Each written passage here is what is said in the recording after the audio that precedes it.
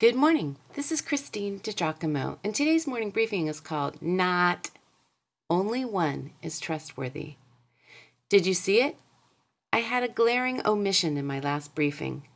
It was only one word, just 3 letters, but those 3 letters changed the intent of my heart. Here it was. Hear me correctly. I am standing in condemnation of these folks, just concerned about those who are held captive by what they can't seem to control. I shall fire my copy editor. That's what I'll do. The sentence was meant to say, I am not standing in condemnation of these folks. That was regarding behavior I was talking about on the 4th of July at the beach. Big difference. My copy editor and I apologize. Now that I have that out of the way, I want to use this opportunity to say there is only one without error. Yes, only one document ultimately worthy of your trust, God's Word.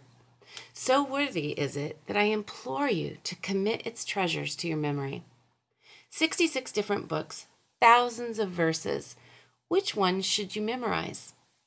I have intentionally selected 4 verses for your consideration, perhaps even to be memorized in the following order. The first, you are worthy, O Lord, to receive glory and honor and power. That's from Revelation 4:11. The second, search me, O Lord, and know my heart. Try me and know my thoughts. See if there is any offensive way in me, and lead me in the way everlasting.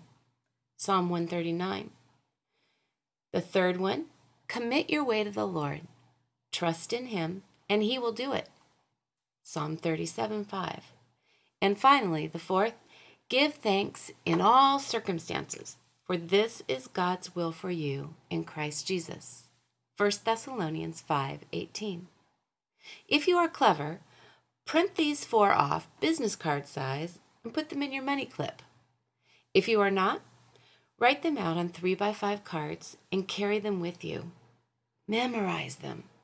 Once committed to memory, no one can take these away from you. With so many verses in the Bible, why did I choose these? Well, I work with corporate guys who travel internationally, frequently into and out of different time zones, which wreaks havoc with their personal disciplines of spending time with God in the morning. I rack my brain for a way to help them make their morning connection, though jet-lagged and fuzzy-brained. I reasoned that if they memorized these scriptures, they wouldn't even have to stumble around and find their Bibles. They could just still themselves before God and direct their thoughts heavenward. In devotion to the King, they could utter, you are worthy, O Lord, to receive glory, honor, and power. And then they could fill in the blanks. They could add, too, the reasons why they think God is great. Secondly, because he is, and because it is ours to be teachable and pliable in his hands, the attitude of our hearts. Search me, O God, and know my heart. Shh! Listen. Is there something God would put his finger on? Something he would say? You know, this is a behavior you need to avoid. Or, child, you need to go back and apologize. You are out of line. You are unlikely to sense either of these unless you quiet yourself, and even less likely to have God insert himself into your thoughts unless you invite his tender voice of correction. Oh, his voice won't condemn you, but he will show you a better way. And then commit your way to him, trust in him, and he will do it. What's on your mind? What's on your heart? Pray. Ask, and it will be given to you. Seek, and you will find. Knock, and the door will be open to you. That's what you're doing when you commit your way to him. You are praying, asking God to come and work. And then trust in him, the psalmist sung, and he will do it. God did not mean for prayer to be heavy, nor did he mean for it to be a burden for you. Just the opposite.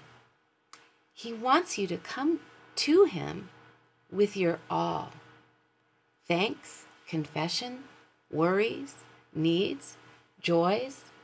God wants to be part of all of it. Why? Your all given to him? Well, that's a relationship, friend. And then finally, give thanks in all circumstances. This treasure is one we should have tattooed on the backs of our hands so that we can see it throughout the day. Giving thanks to God creates an attitude of gratefulness in our hearts and minds. And you know what? Gratitude changes us. Well, these 4 verses form a framework for prayer and devotion for our own private time with God. But they're also truths that we can share with others, and I love that. If you'd like to read this or see the references, you can go to pastorwomen.com, click on Real Life Bible Teaching, and then Morning Briefings, and the title is Not Only One is Trustworthy.